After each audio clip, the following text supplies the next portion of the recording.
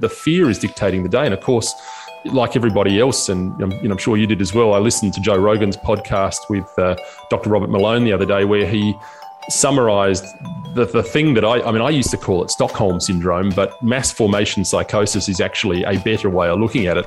Injecting fear into society and allowing people in numbers to run around and flail their arms around like everyone's going to die is a very surefire way to, I suppose, erase the concepts of science and rational thought and liberty and freedom and democracy.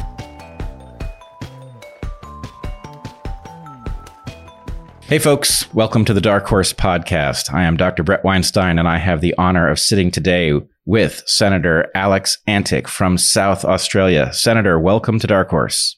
Thanks, Brett. It's great to be here, and thanks for having me. There are a number of purposes that we might have in the podcast today, but I think my primary one is this. As a citizen of the West, somebody who follows social patterns and politics, I have always thought that I understood Australia as a kind of fellow traveler of the United States, a similar place with decidedly different mammals. I am less and less convinced that I understand Australia on the basis that I see things coming across media, social and otherwise, that suggest a kind of draconian shift in the Australian landscape.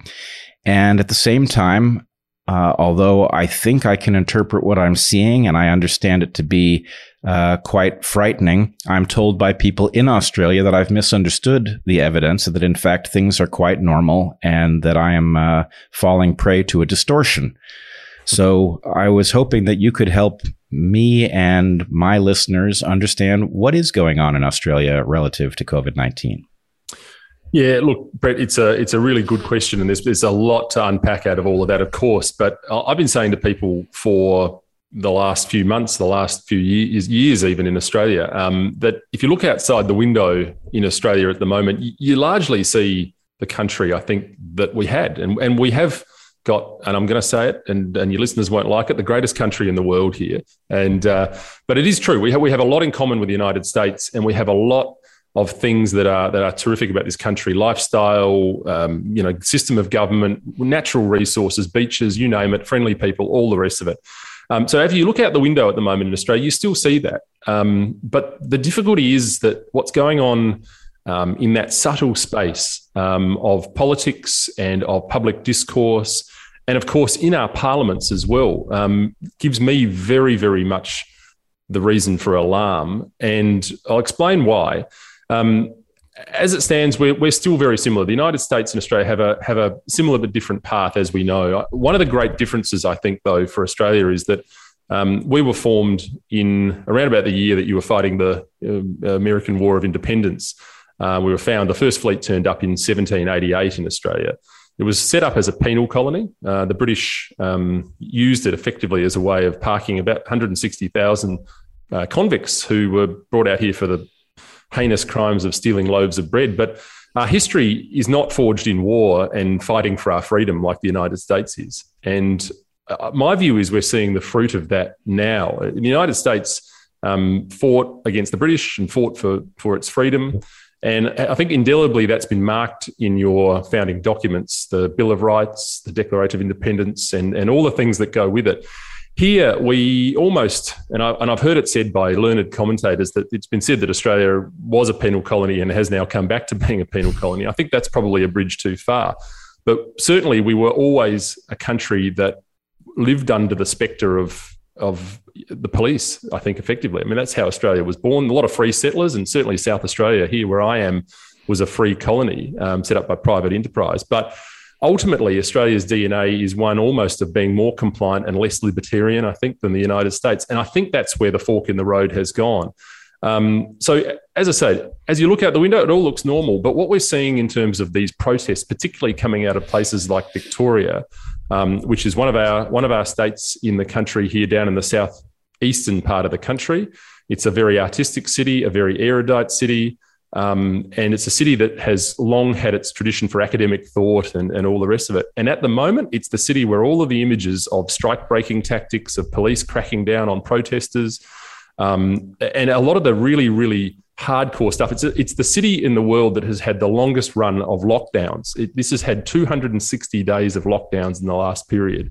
Now, that means people locked in their homes. So I guess to answer your question, it's a bit of a mixed message there. The things that are happening in Australia are very real. The things that are happening, even if they're happening once, are very concerning and very frightening. There's a whole host of them, by the way, and we'll discuss a few of them today, I suppose.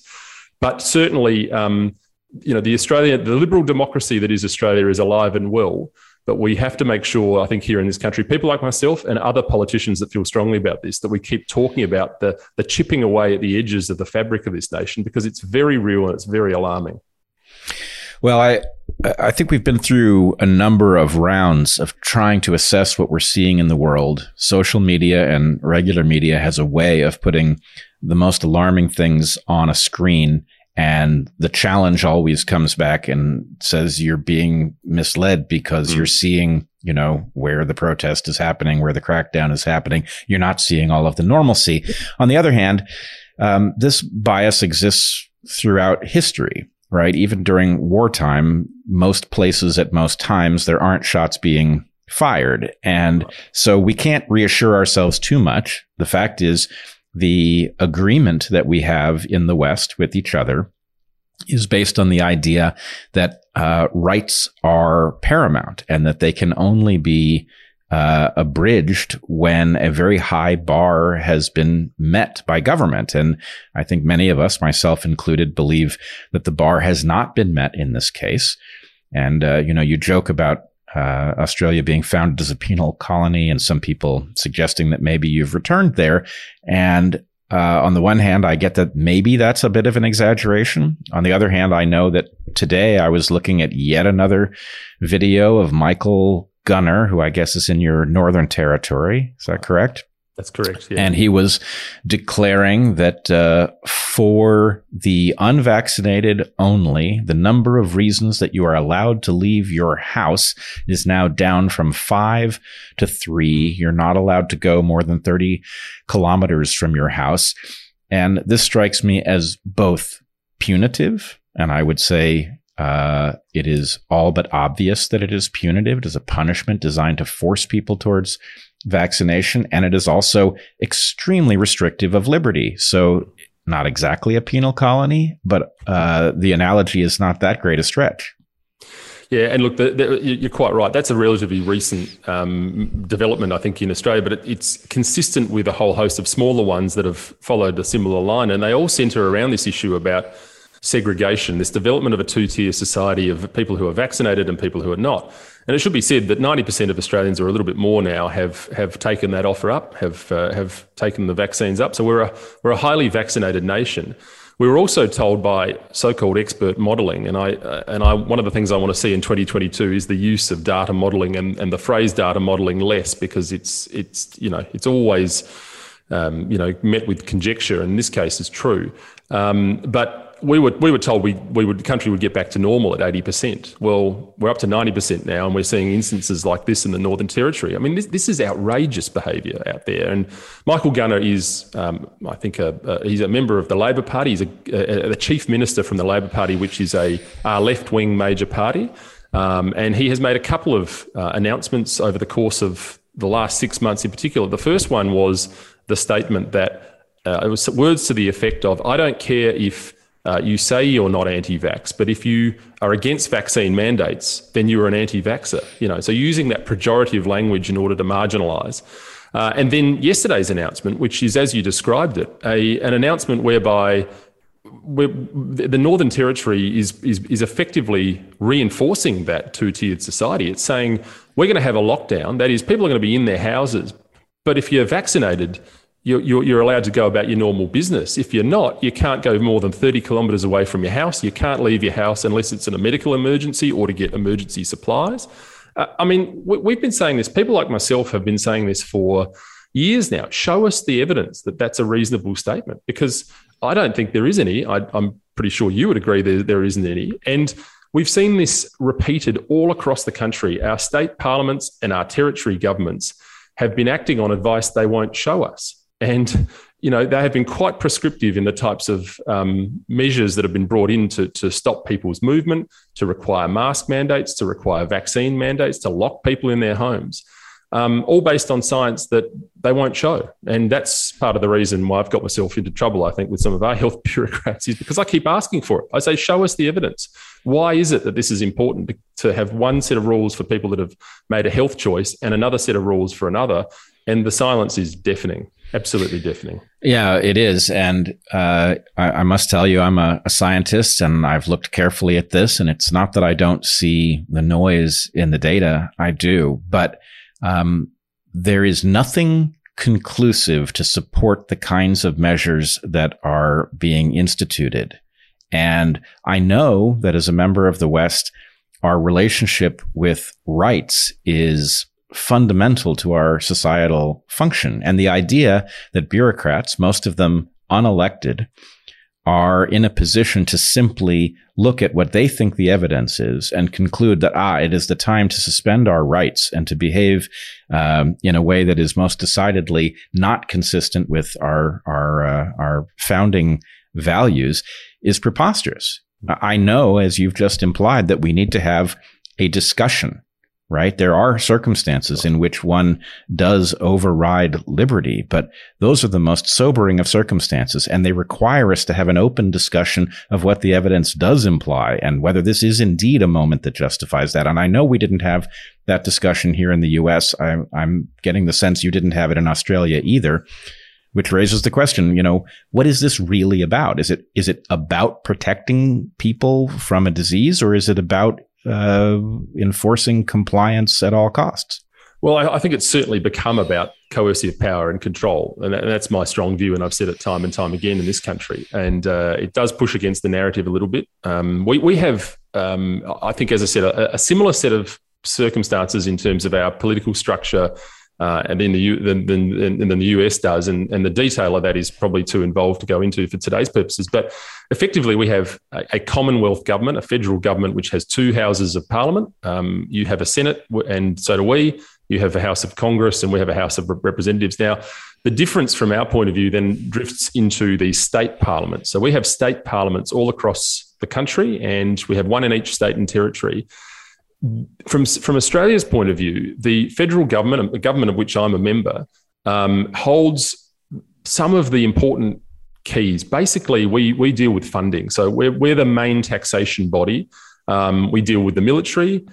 We deal with finance-related matters. But the states do basically the balance of the rest. And that's everything. And if you think about what sort of powers that encompasses, that's medical powers, healthcare, policing, schools largely. I mean, we fund the schools, but the control of the schools all rests with the state. So you get this uneasy balance between the states wanting to do their own thing, and in many cases they're different parties. So one will be, our centre-right party, the Liberal Party, and one will be from the Labor Party, and there's always that tension.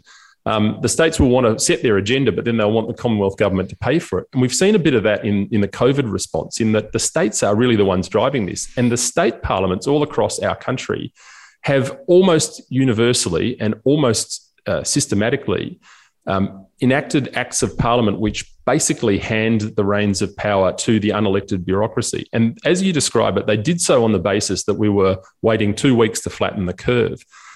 We never signed up for this concept that it would be 2 years and we would still be doubling down on these powers. I mean, if you'd said to me 2 years ago that the Northern Territory would be doing these sorts of things, even a cynic like myself would have said that's ridiculous. No, there's no point in doing that. But this is what's happened in Australia. And we've now got this situation where unelected bureaucrats are making calls on all sorts of health directions, whether or not there are vaccine mandates, whether there are masks, whether there are lockdowns, and really with no recourse to the general public, no need to show the medical evidence, no need to justify their actions.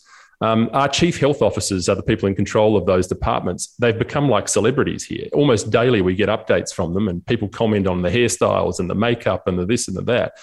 And in one sense, we have lost, I think, perspective on it. You're very, very correct when you say these are extraordinary powers. Giving away our rights are the sorts of things that were done when these acts were originally introduced. So our Emergency Management Act in South Australia actually was designed for what we would call a bushfire, you'd call a forest fire, or a flood, or an earthquake, something that would require a week, not something that requires 2 years.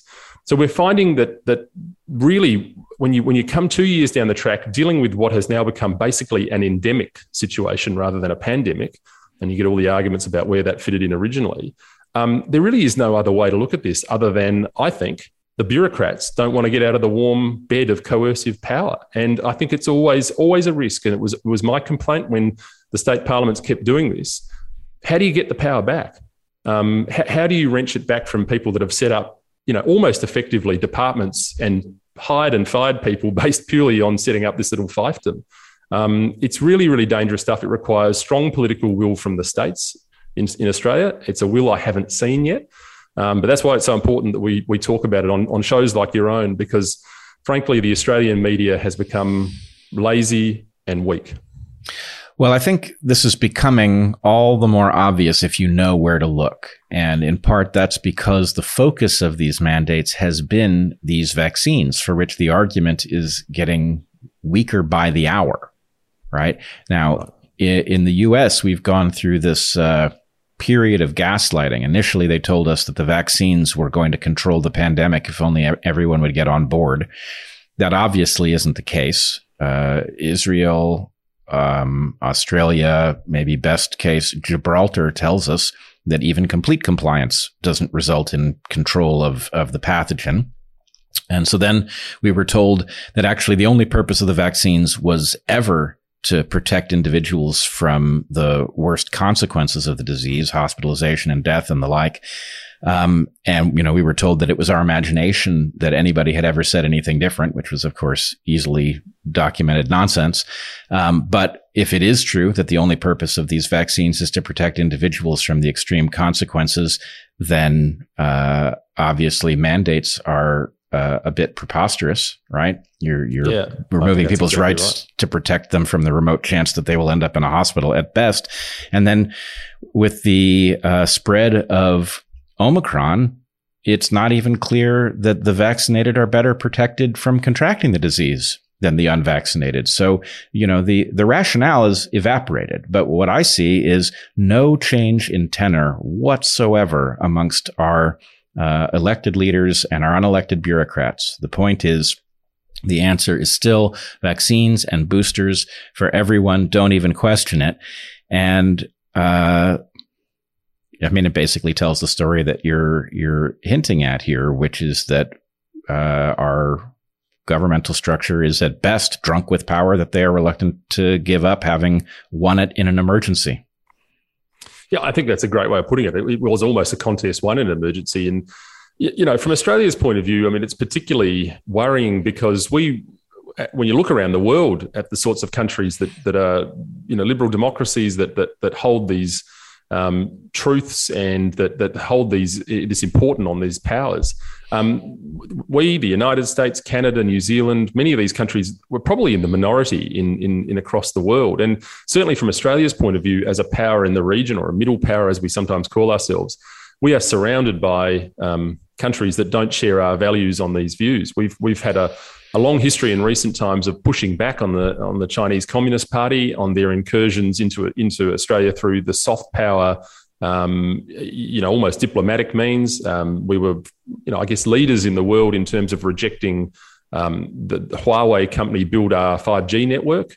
And we've taken enormous steps in terms of our legislative arrangements to push that influence away by digging into influence in universities, military organizations. So we've got a proud history of holding these values dear and close to our heart. And it feels almost like within 2 years, using this concept as it is an emergency, which is always the excuse given, we've thrown the baby out with the bathwater. Now, that's not to say that it's not recoverable. I think it absolutely is, and I hope it will be.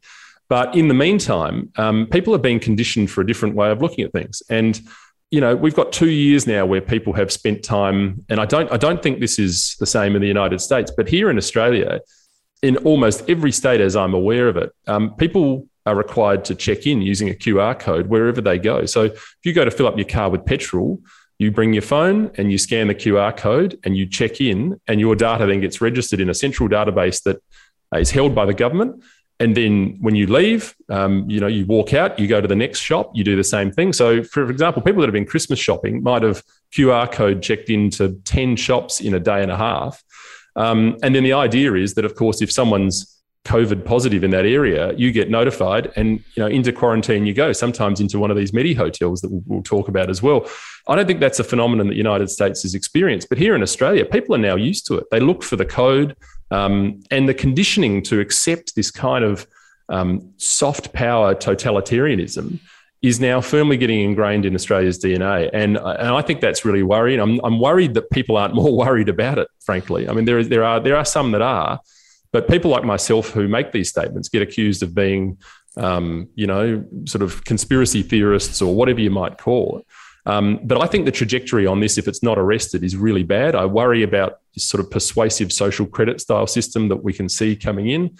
And there's a number of examples of that. South Australia, in fact, my home state, the health bureaucracy here are the authors of the home quarantine app, which is in my view, a dreadful piece of software which sits on your phone. And the rationale for it was that instead of being quarantined somewhere else, you can buy your freedom by agreeing to sign up to this app.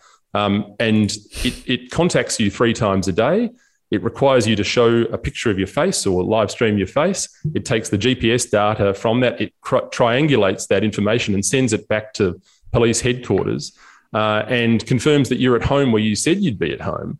And if you're not, then you get a knock on the door from the police. Now, people seem to have accepted that in this country as being, oh, well, that's terrific. That means I don't have to go into a Medi hotel, which is a detainment facility here. And it's sort of almost a way of buying your freedom back. Well, I would say to that, my freedom is not something the government gives me. It's as it should be in the United States and as it should be here. It's an inalienable right. So we've become very conditioned to accepting the unacceptable over the last 2 years. And I think that's really the difficulty we're going to face, is winding that back and winding back these ideas from a bureaucracy that never has to face up to an electorate. Nobody who came up with that idea is ever going to have to justify it in front of a ballot box. Well, you're absolutely right that in the United States, the government is not allowed to track your every move using your phone. Only Google has that right. I'm joking, of course, but Google has effectively taken that right, and we have been conditioned to just simply accept it. And so this is, another bigger step. And I must tell you that just hearing about the idea that, oh, by the way, your phone has the ability to detect whether it's actually your face, because of course your phone does have that ability, and your phone knows exactly where on earth it is. And that does mean that somebody who avails themselves of the privilege of knowing whether or not you are at home is in a position to check up on you. And that sounds like a brand new high-tech kind of totalitarianism for which we do not have an exact historical precedent, but oh my God. Here it comes, yeah. And of course, it's been sold to the people of South Australia as, aren't you proud? Your local health bureaucracy has created this wonderful software. Look at what the public service can do. But of course, we know that would have required a separate budget line into the department. It would have required hiring staff. It requires that fiefdom to build, and it requires then a massive, massive step to go back to a time where you didn't have those resources around you. And what we're seeing in Australia, of course, is this drift into big government. And I think one of our problems here is that we do think, as Australians, I think more than we should, that government can solve our problems. And that's probably one of the lines where we've drifted from. The United States, I think, has a much different view of it. I mean, we had a series of bushfires in this country a year and a half ago, 2 years ago. And the incessant line was, why is the government fixing this? I mean, these are natural disasters. But the Australian idea in many ways, sadly, is that government should fix these things. And we've become indelibly marked with the thumbprint of big government in this country. And I think that's as concerning as anything we have. We don't have a Bill of Rights here. There's, as I said, an entirely different discussion for whether or not that's a good thing or a bad thing.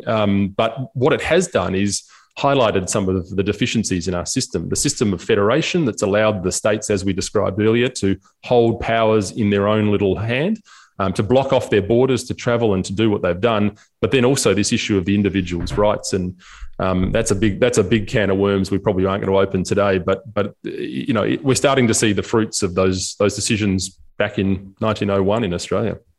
So there are a number of differences that are becoming clear. One, just a structural difference, is that there's an inversion in your system from the American system where your states are more powerful than your federal government. And that, of course, is at least part of the explanation for why some Australians are looking out their window and saying this is all made up in some sense. Now, I don't get it entirely because presumably every Australian has access to Michael Gunner and they can listen to him say his deranged ranting and his punishing of the unvaccinated, and they can infer that the unrest that they are seeing in Melbourne is about something. So they should be able to put two and two together. But nonetheless, I suppose a certain kind of sampling of the environment around you, if you're in a state that isn't engaged in draconian measures at the same level, might be reassuring.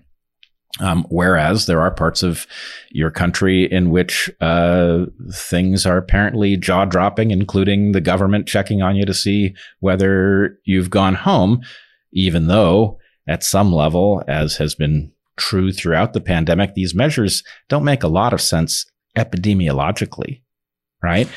It's not obvious that you going out to take a hike or a walk with your dog is a threat to anybody, right? So, Yeah, that's right. That's right. And look, even those things have been restricted in Australia over the last 2 years. We've even in this state where we haven't had as many lockdowns as the state of Victoria has, but we've had them here where there's been directives on going out and getting some exercise in the fresh air in a park with nobody around you. And you would have seen all of those images of people in New South Wales, which is a further eastern state. It's the state which is the capital is Sydney, where police have been telling people to move on Bondi Beach, sitting on a beach on their own with nobody around them.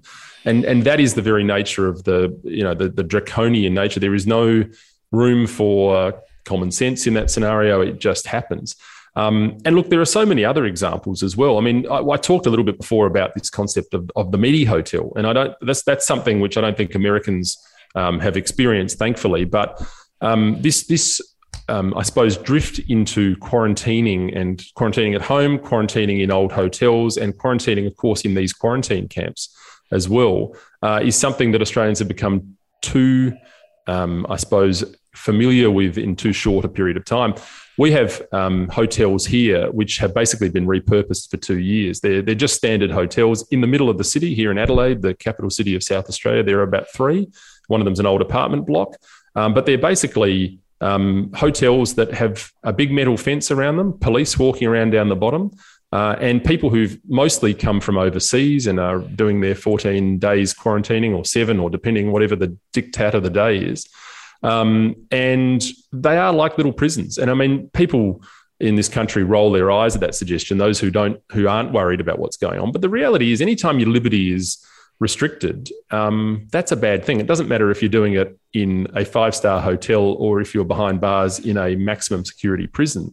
The reality is, as soon as you can't leave your front door for fear of penalty, you are lockdown and your liberty is restricted. So we're seeing that time and time again. We also have governments now, having gone through that experience as a way of dealing with quarantining and lockdowns, expanding that out now into this concept that I know has made a lot of media in the United States of quarantine facilities. They try not to use the word camps, but the reality is they're large transportable units. They're popping up over the country. We've got the major one in the Northern Territory where Mr. Gunner is the Chief Minister, which is called Howard Springs. That made a bit of news a month or so ago with a young lady who was put into that facility simply for the crime of walking with alongside someone who had COVID. She was captured on a local CCTV camera. The person, I think, was pushing a motorbike and therefore had a license plate there, which was recognisable. The contact tracing system identified her and then identified this lady. She got a knock on the door from the police and off she went for 2 weeks in this facility, having never tested positive for COVID. So I want to ask you about that, though. This sounds like, and I must say, it's not totally unprecedented. I know that this exists in the U.S. in a form most Americans are probably not familiar with, but it sounds to me like she was effectively convicted of a crime and sentenced to an admittedly short sentence in what is effectively a prison without a court having been involved. Is that right? Yeah, that's exactly right. And it's not too long a bow to draw. I mean, many would say that's overstating it.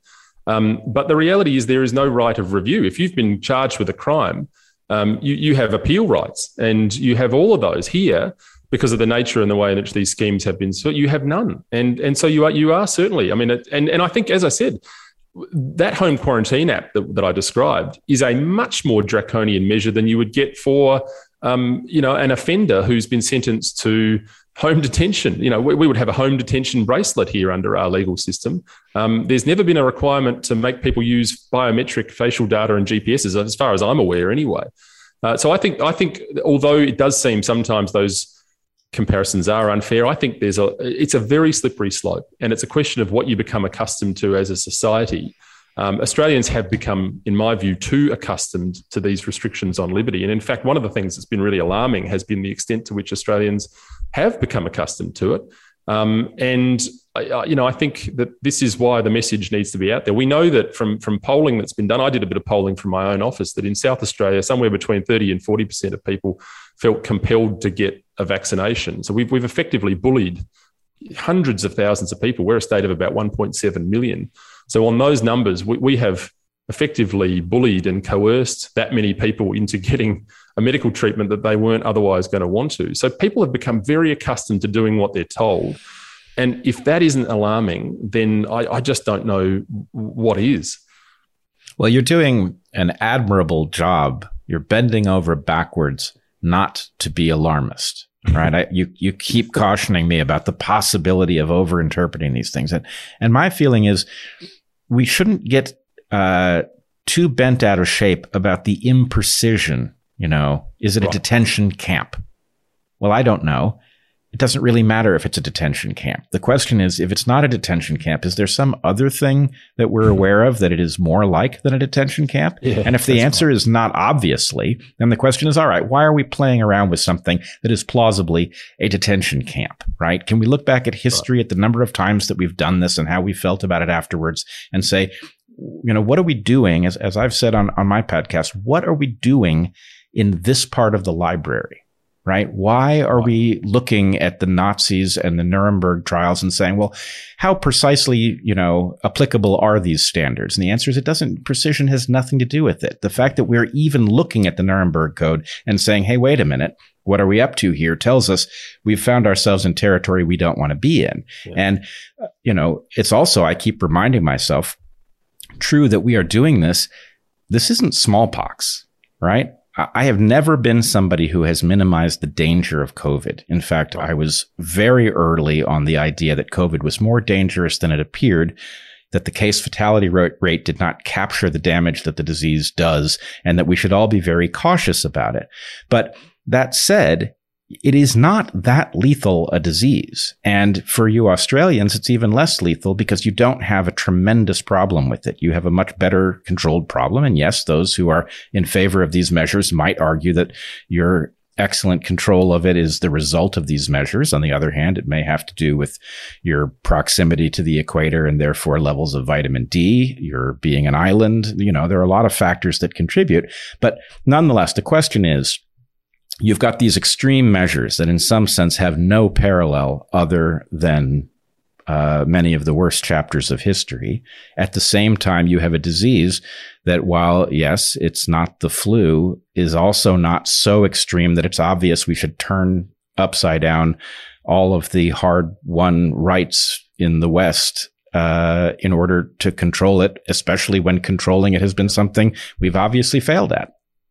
Yeah, I think that's a great summary. And I like the analogy about being in the section of the library you don't really want to be in. I mean, that's very, very true. And I'm seeing that out in the community as I talk to people. As I talk to people privately, I hear much more concern than I do publicly. And one of my great frustrations is that, in essence, and I think there's probably a thesis in this for someone who will write it at some stage, but it's hard to know whether the tail's wagging the dog or the dog's wagging the tail in many respects. The media in this country, and I'm sure this will raise their ire, but have been so complicit and so lazy and so hopeless with reporting what's going on in this country that the political class, I think, have followed that, sniffing the wind. And we now have a generation of politicians, with a few exceptions, of course, along the way, who are simply waving through bureaucratic power like they were standing at a set of stoplights, without recourse and with a great deal of fear about being the person that stands up and says, you know what, I'm not okay with this. Myself, and I'm not saying this to sort of, for any other purpose than just to make the point. Myself and a senator from Queensland by the name of Gerard Rennick, last sitting period, told the Prime Minister that he didn't have our vote until such time as we took steps to address vaccine discrimination mandates, which is difficult because the federal government only has so many strings to pull for reasons we've discussed already. But there are things we can do. There are funding issues. There are methods to fix this if we want to. Now, that hasn't borne fruit yet, but to take that step was almost seen as being disloyal. And in Australia, there is a lot more party discipline, I think, than perhaps there is in the United States. I know members of each major political party in the United States do freelance more. But in Australia, that's a very, very unusual thing. The two-party system is largely rock solid. But the political class just hasn't, almost universally just hasn't stood up to this. And that's what it is going to take. It needs people to become more vocal, to have those conversations they're having privately with people. This perception going around that, does this all seem right to you? It doesn't seem right to me. What is this all about? These are conversations that are being had in the House, not in the town square at the moment, for fear of derision, for fear of excommunication from political circles. But I've said it time and time again, I'm only 2 years into what may be a short or a long political career. But in terms of where I sit, this is a hill I'm prepared to die on, because these are fundamental issues. We have always hailed our robustness, our adaptability, and our resilience in this democracy here. But if we have fought hard to protect these institutions, then we have to continue to fight hard, not only on the international scene, as we've done with the United States in multiple wars, but also domestically. We have to stand up for these freedoms and these rights. And we're seeing a dangerous drift in this country. Something like 30% of 18 to 29-year-olds apparently have a view that a non-democratic way of approaching, politics is okay, is reasonable.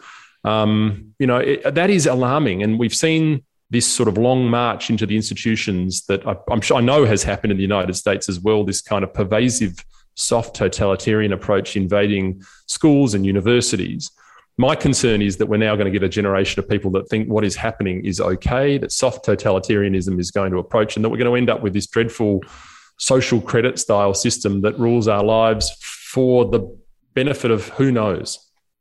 Yeah, I exactly agree with you. And, we have a constant problem, which is that anything that has been well addressed by our system is more or less invisible. And so this issue of Chesterton's fence is constantly dogging us. Right. The West is not perfect. It's got a lot that could be improved.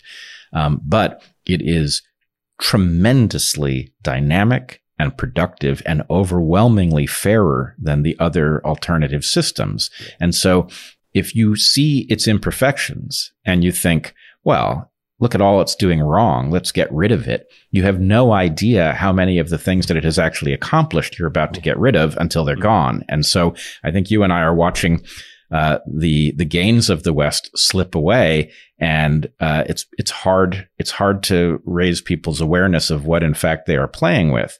But you point to this other issue, which is what happens when you do talk candidly to other people. And I'm here in Portland, Oregon. Portland, Oregon, I think, is arguably the farthest left city in the country in what might be the farthest left state, right? We're here on the West Coast with California and Washington. But nonetheless, in terms of mandates, we have the strongest in the country. We're the farthest out at that end of the continuum. And yet, when I talk to people here in Portland, there is not overwhelming agreement that this is sensible and that everybody needs to get on board. What there is a tremendous amount of skepticism that this makes any sense whatsoever. But you don't hear that if you only listen to the official discourse. So what you describe with your media, that they are, what did you say, waving through these draconian measures like they were just passing traffic through an intersection or something? Yeah, I think that, words to that effect, yeah. this is really, in some sense, it's a magic trick, right? There's an illusion that that the good people are all in agreement about these measures being necessary in order to control this pandemic because this is how we feel. People are beginning to talk openly with each other outside of others' earshot, but nobody, including me, has any idea what the actual balance of belief is. There has been such a strong effort to penalize people for voicing a minority perspective on this that, the minority might in fact be in the majority and we would never know it, right? We would never know it because people are afraid to confess what they believe. That's exactly right. And we see that time and time again. And I think one of the other moving parts in there has been this, what must be a deliberate attempt to continue to push genuine misinformation out there, which is things which are factoids, like the vaccines will stop transmission. You are protecting grandma if you take it. Those bits of data, which clearly are wrong or are largely wrong, are still, I think, influencing people's thought processes. Given armed with the proper facts, I think we'd see a quantum shift in sort of the approach. But at the moment, the fear is dictating the day. And of course, like everybody else, and I'm sure you did as well, I listened to Joe Rogan's podcast with Dr. Robert Malone the other day, where he summarized the thing that I used to call it Stockholm syndrome, but mass formation psychosis is actually a better way of looking at it.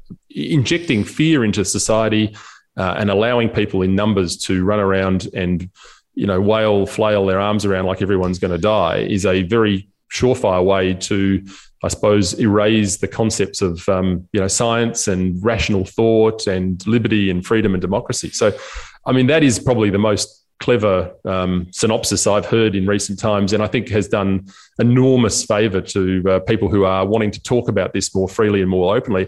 Frankly, we need it. From a political point of view, my concept has always been how do we achieve this when there are only outlets like yours, who are talking in genuine scientific terms about the things that are going on, people like Joe and others. How do we get that message out there? And how do we get business leaders, politicians, and the general public to feel as though they can say, I'm worried about healthcare like you are. I'm worried about the concept of a global pandemic, but I'm also worried about what we're doing to our freedom and our liberty. These are things in which our democracy has been built on for years on end. How do we make sure they don't get, one doesn't snuff the other out and vice versa? But at the moment, that conversation is just not an acceptable one for the Australian media, the Australian public. We have to try and make it so because, frankly, Australia is a critical plank in the liberal democracies of the world over, and we just can't see this being thrown out with the bathwater.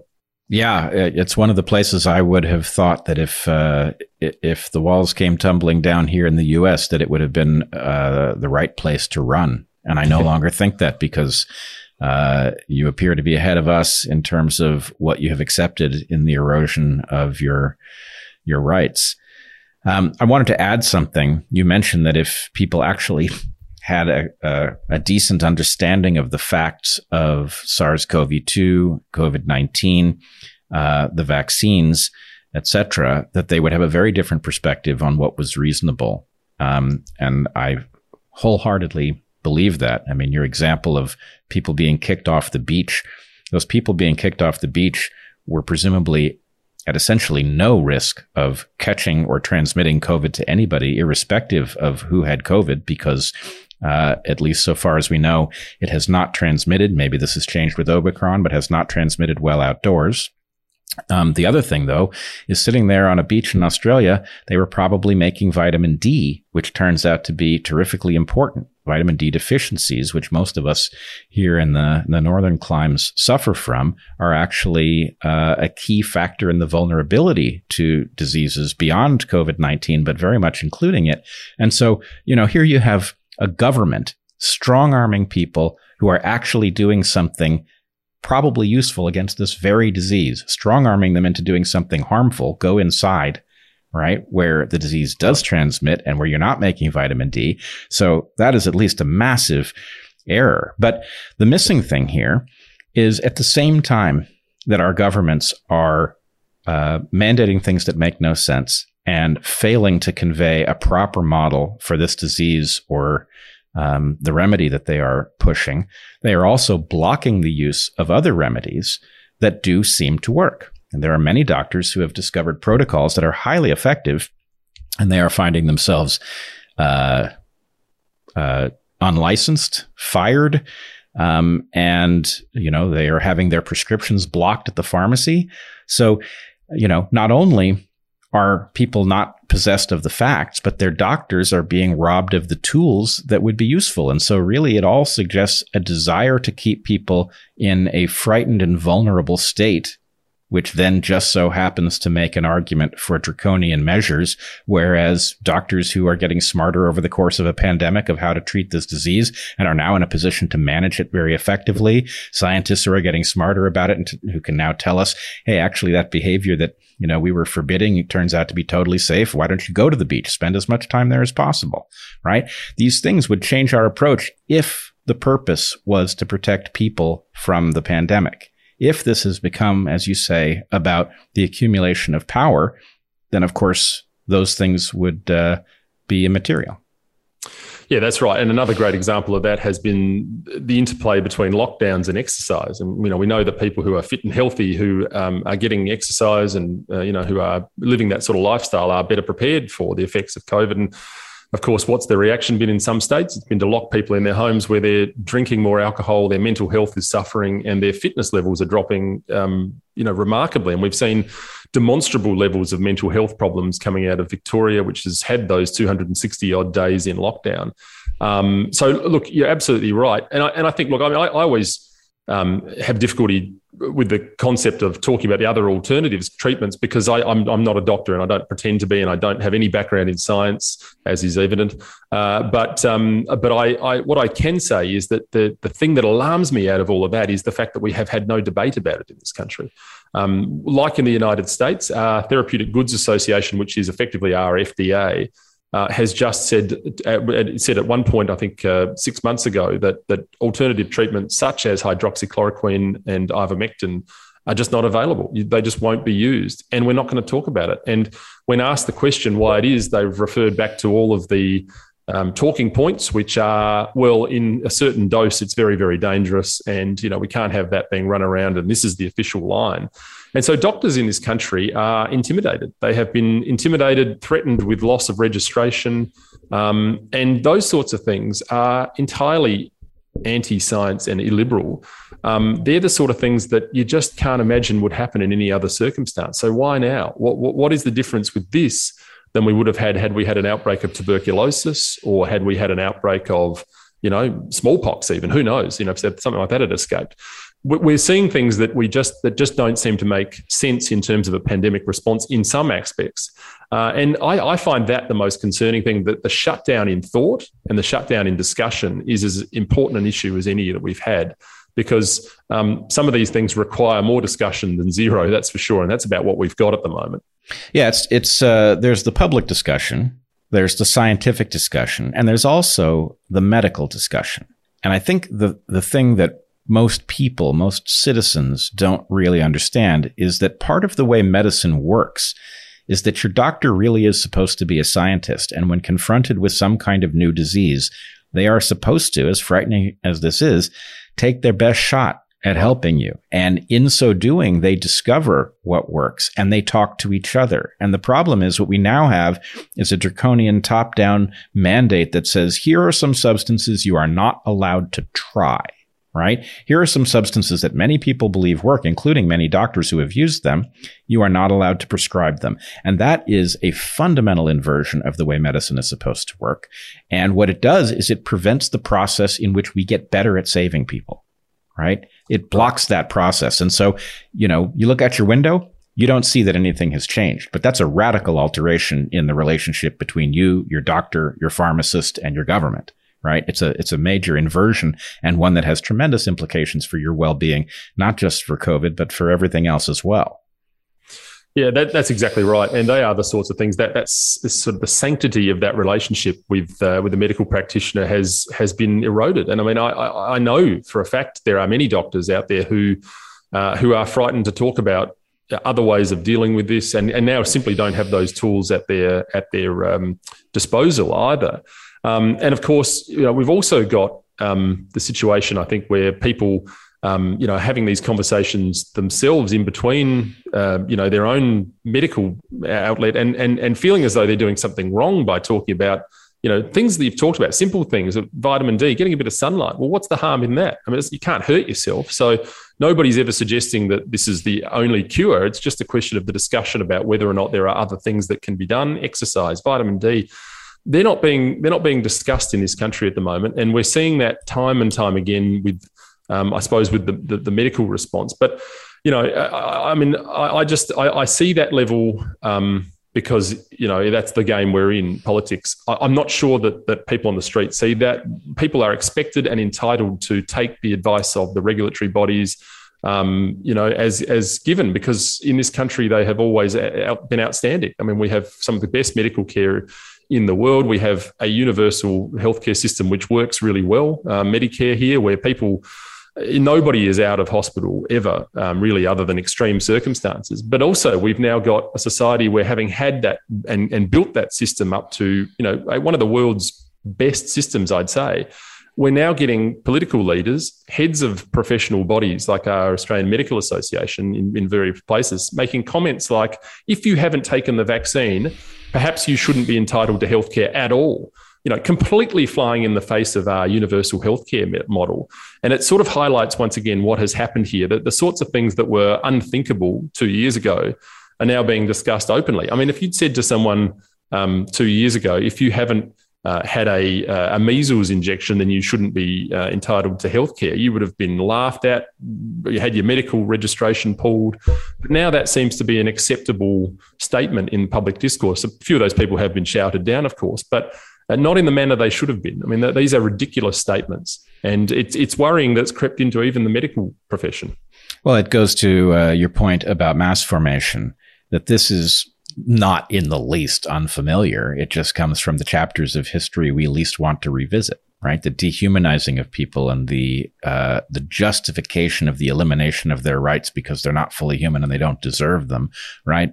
That's not new. It's just new enough that people aren't familiar with what that sound leads towards. And sure. I wish they were thinking more carefully about it, because, again, we're in the wrong section of the library, and we ought to be very frightened that this is where our analogies are coming from. Totally. I know you've again done an excellent job being very careful in your presentation, making sure not to exaggerate or use hyperbole.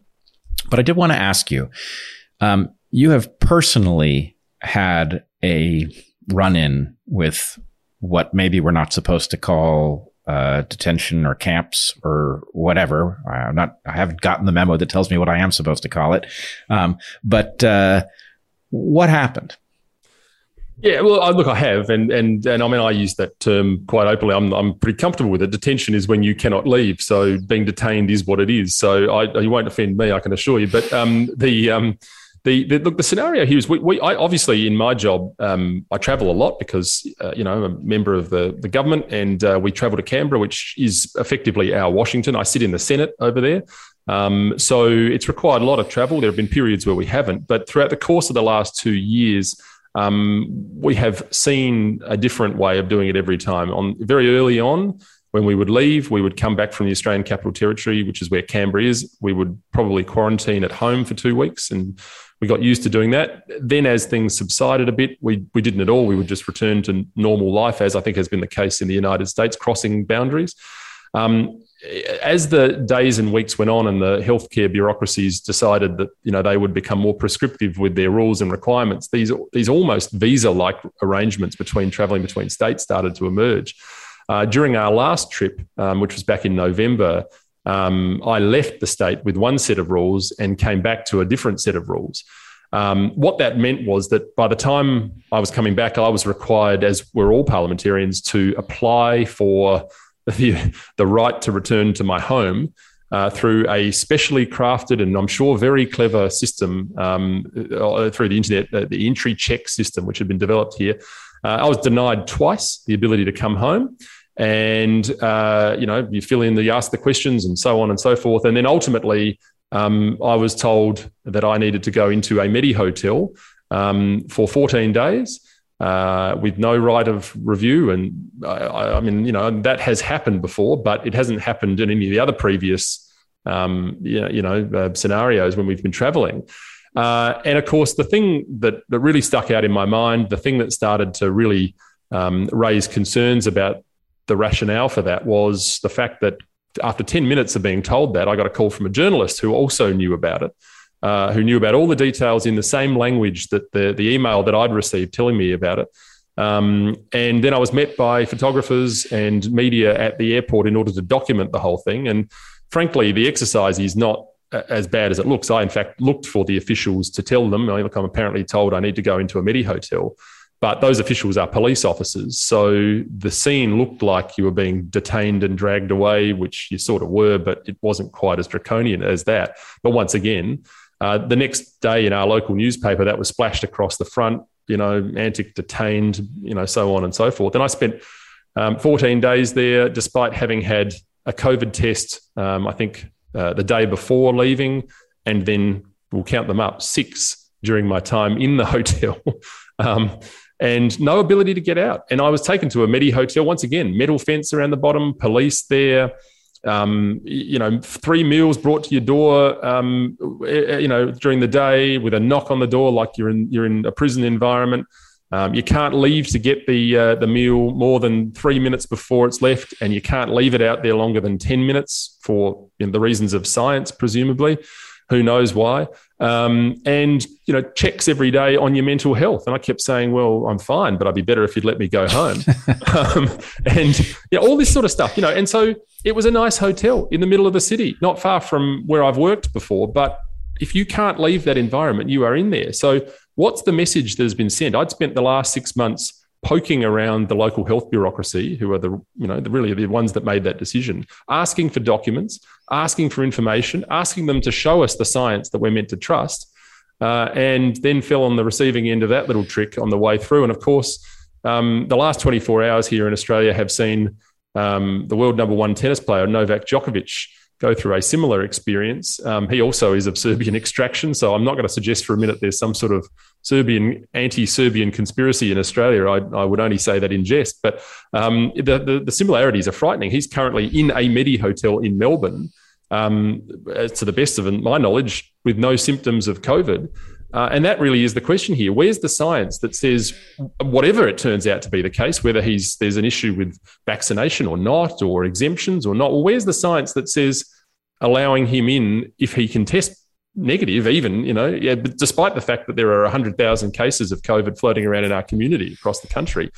Where is the science that says that's a reasonable thing to do? And what is the reality for reputational damage for our country when this sort of stuff is happening? I mean, we just don't know the details yet. That matters in front of the courts at the moment. But this business of taking people and locking them up against their will, as you said earlier, quite rightly, it doesn't matter if it's in a 5-star hotel and you're sitting around a pool. If you can't leave, then you're being detained. It's as simple as that. And that is happening too commonly in this country at the moment.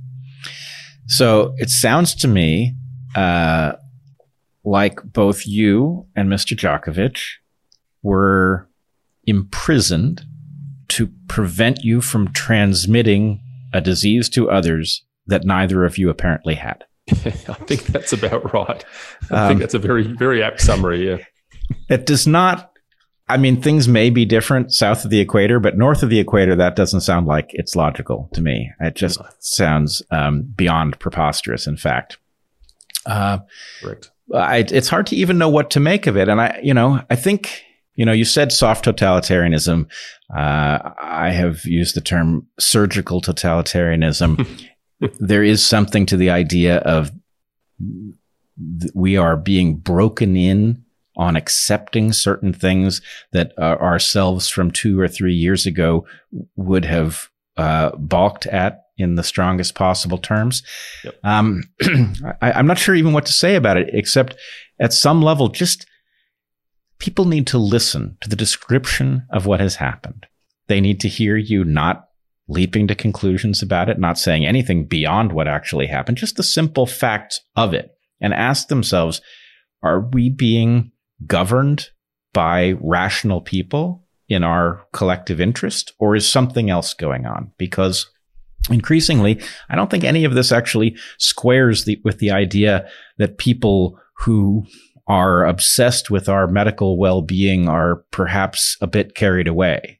I don't think you can explain this that way. This looks like something is taking a kind of power that we never would have given up absent an emergency, and it doesn't look like it's planning to give it back. No, and we say that all the time here. I mean, every day things seem to slip again. You know, we see this.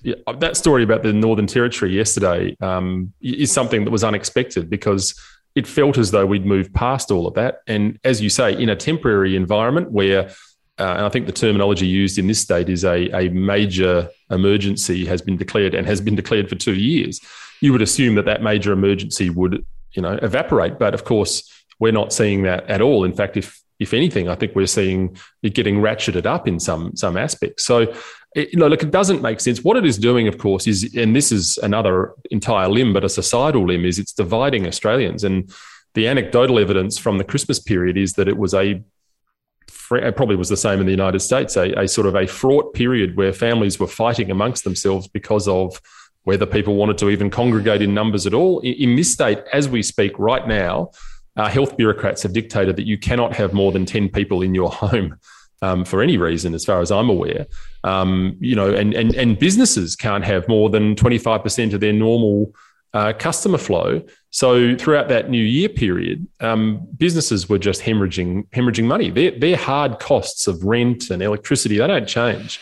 Small businesses are facing this critical period. Families are facing this critical period.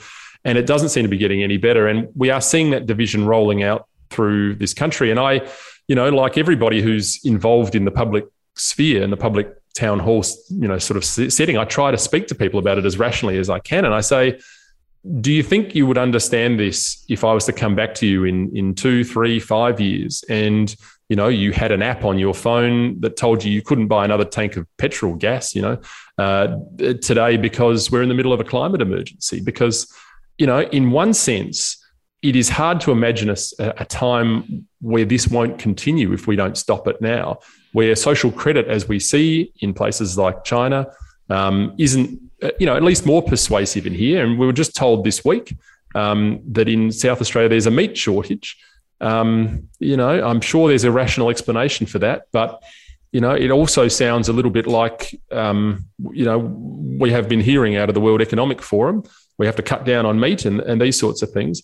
Where does this stop? Do we end up becoming a country that is dominated by the naughty or nice register that sits on our phone? And are people live enough to it? And will people, when, for example, they go to the bottle shop to buy, a carton of beer and can't do it because, they've already had one this week, is that enough to wake people up? Because at the moment, I don't think that those lines of sort of thought have been joined, but I fear they're coming, and I fear we need more people to speak up. Well, if I can say what I think I heard you just say in different terms, it seems to me that there are basically two possible systems. You can have a system in which your bureaucracy is empowered to decide when your rights apply and when your rights don't apply based on emergencies, of which there will be many, in which case, I don't know whether your climate example is sensible or not, but it's certainly no more preposterous than what we are seeing now. So, is it acceptable for our governments of the West to decide, well, the time has come to eliminate your rights over climate or racism or whatever else it's going to do? Or are we going to have a system in which the only tool our bureaucrats have, should they wish to relieve us of our rights, is persuasion, where they actually have to convince us that this, in fact, does merit that step? And I think, those of us who are paying attention have now seen enough of this to know that there is only one right answer to that question. A system in which they have to persuade us to put aside those rights temporarily because something necessitates it is the only tolerable system. One in which they are empowered to decide when we are in that situation is one that is automatically going to be abused until we change it.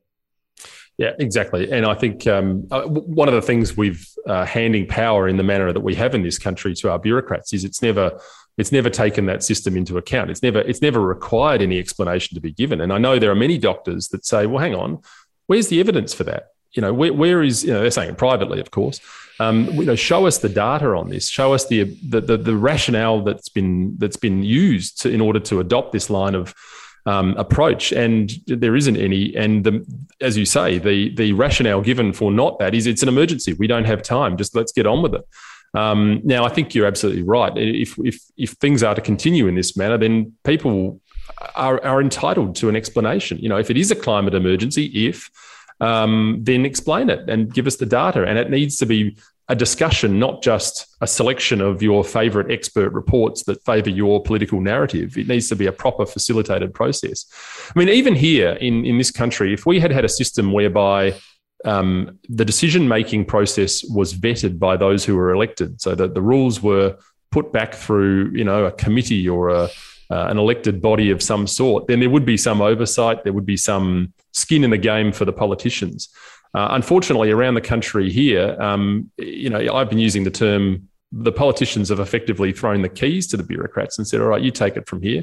We're just going to get out and talk the talking points. Now, that hasn't been the case universally, but we've seen that, in states like Victoria, we've seen it in states like Queensland and Western Australia here, where they have basically been selling the message of the bureaucracy. Now, that's not the job of the politician. The politician's job is to direct the bureaucracy. And we have drifted from that. And, I think there'll be some interesting discussions in this country, hopefully, that come out of this period. Questions about our federation, things like the Bill of Rights. I mean, that's been a discussion in Australia. And from my side of politics, it's always something that people push back on because there is a concern that left-wing judges will use that in a certain way. But I think what we've seen now is enough to have a broad-ranging conversation after this, and because what we are doing at the moment is not achieving everything we need it to. Yeah, well, not only that, but now that I think about it, it's one step worse. It's not even that the bureaucrats have carte blanche to relieve us of our rights when they decide that something is important enough. But if you look at the media environment and what has happened to those of us who have attempted to point out that none of this fits our evidence about this disease, none of it adds up, we've been routinely deplatformed and stigmatized and had major PR campaigns set against us. So the point is, those of us with no power whatsoever except the ability to persuade people that something is amiss are facing an incredible onslaught, right? They don't have to convince us of anything, and we're not allowed to convince anyone that things are off. And that is truly a frightening circumstance. Yeah, it is. And the point you make about the ability to control the narrative from the media point of view, I don't think has ever been more controlled than it is now. We see all the arguments. It's still an infant argument in Australia about big tech and the control of companies like that.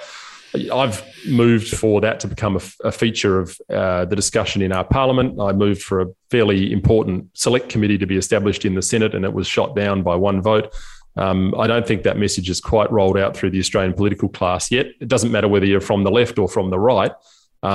If there is the ability to control the discussion, that power balance can swing as soon as you like. So, the ability to be able to share this information and to be able to talk about it without being labelled in a pejorative sense, an anti-vaxxer or a conspiracy theorist has almost been lost in the short term. And the ability to be able to bring that back is going to be a real challenge. We used to see that in a different way. In this country, we have for the longest time had media ownership laws, which were crafted decades ago for the purpose of making sure that one particular person, company, entity, or whatever it might be can't get control of the narrative in order to influence politics.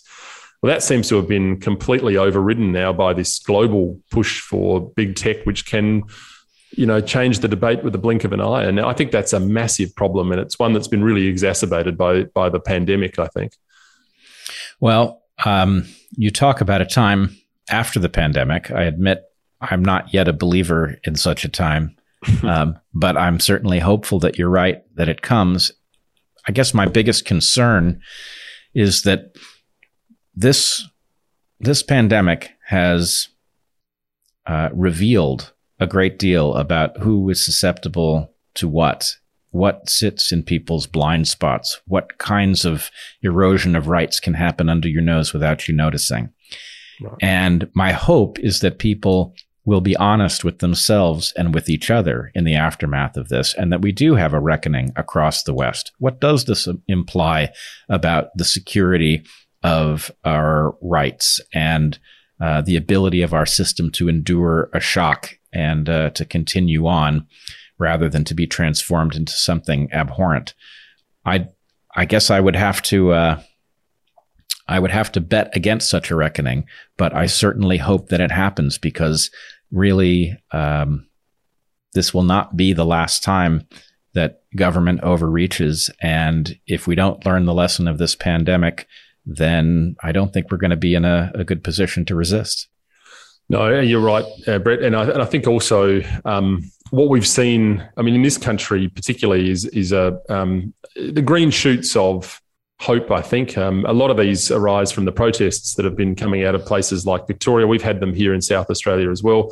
But we have seen, they're called freedom rallies here in Australia, and they're much derided by the press. We haven't seen crowds like this in this country, I mean, arguably ever, but certainly not since the Vietnam War. And they are almost given no coverage at all. They are ignored by the mainstream media here. They are mostly derided as being tinfoil hat conspiracy theorists. I've been to them. I've spoken at one, and every time I go there, I see everyday people who are worried about the fact that they've been mandated, they're losing their jobs, they've got mortgages to pay. But the really interesting thing is this, that if you want to see Australia as it is and at the beating heart of Australia, I keep saying to people, freedom rallies are where you'll see it, because we're a country of many different nations. All of those flags are there. You'll see them, Croatian flags, Serbian flags, Greek, Italian, you name it, they're there. Interestingly, a lot of people from Eastern Europe who have said to me privately that we are worried because we have seen this before. That's certainly the story of my ancestors. My grandma fled former communist Yugoslavia because I think effectively she was telling her son, my father, things at the dinner table that he was repeating in front of his school teachers, and it started getting a bit hot. So people from the Balkans, people from Eastern Europe are particularly susceptible, and we have large communities here in this country, and they are assembling at these freedom rallies for the purposes of pushing this message, which is we can't be unaware of what's happening here, even if it looks okay, as we keep saying, glancing out the window. The devil is always in the detail. The detail is not being told by the media at the moment. But we have to keep talking about it, because the only way out is strong political leadership, making sure that people reinforce the base of politics for the right reasons. We have a growing swamp in this country as well. I keep saying that we need to drain the billabong in this country of the bureaucracy. But it's true everywhere. We have a growing political class that are just not paying attention or don't want to hear it at the moment. And that is going to be a massive challenge. So in closing here, you raise a number of interesting points. One, I will say I have two friends in the process of fleeing Australia. One of them has just fled with their family, sold all of their possessions, gotten all of their family members, and I believe their pets out, and has actually returned to their homeland of Serbia, where they describe a much freer society. So I find that fascinating and strangely heartening. But nonetheless, I think we do also have to recognize the international dimension of what is taking place.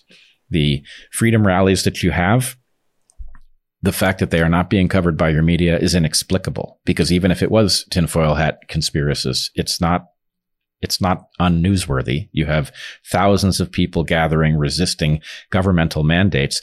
That should be covered by any proper news organization. And the fact that it isn't suggests that somebody doesn't want people to realize how much resistance there is, which we also see here.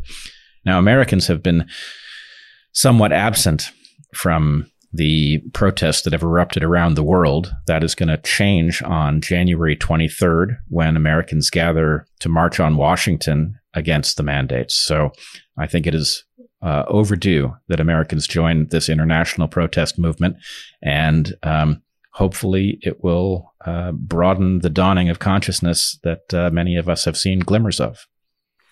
Yeah, look, I hope so too, and I think, you know, as you say, the fact that we have to dig to find, you know, genuine news on these freedom movements. We have got a number of independent media sources in this country that are doing a great job against the tide, I have to say, but unfortunately, just not enough, and that's why it's such a privilege to come on your show and talk about it on the international stage, because, you know, that independent media in the United States is much more developed, I think, and mature, and it's become a very effective way. I mean, we see that with the Joe Rogan show. I mean, I think what Joe did was heroic, to take two people that had been largely marginalised in Peter McCulloch and Robert Malone and give them a mainstream platform in order to talk about issues and I listened to both of them, I must say, a very judicious, very sensible way, without barracking, without, you know, putting too much spice into it, I think.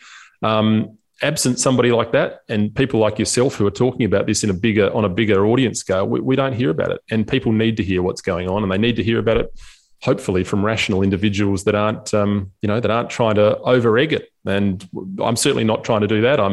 I said it before and I'll say it again. Australia is the greatest country in the world, in my view, and it will continue to be that way. Speaking about what's happening here cannot, and I will not allow it to be seen as being anything other than patriotic, because what I'm trying to do is remind people of what made this country great, and that is the ability to be able to discuss things in a free and frank manner. So we really need to continue to talk about it, and I want to thank you for the opportunity. Well, thank you. I will say all of that resonates with me. We have seen a gathering of voices, all of them patriots from across the political spectrum, recognizing the jeopardy to our nations and standing up. And as horrifying as the picture outside has become, it is very heartening to see all of those good people join together in protest. So thank you very much for joining us. I wish you the best of luck, and hopefully your prediction of an end to this comes sooner rather than later, and we can have a follow-up conversation about what it all means. I'd love to do that. I'd love to have a follow-up and suggest that we've come to the end of it at some stage soon. Let's hope it's sooner rather than later. May it be in 2022. Amen. All right. Happy New Year to you. Same to you. Thanks, Brett.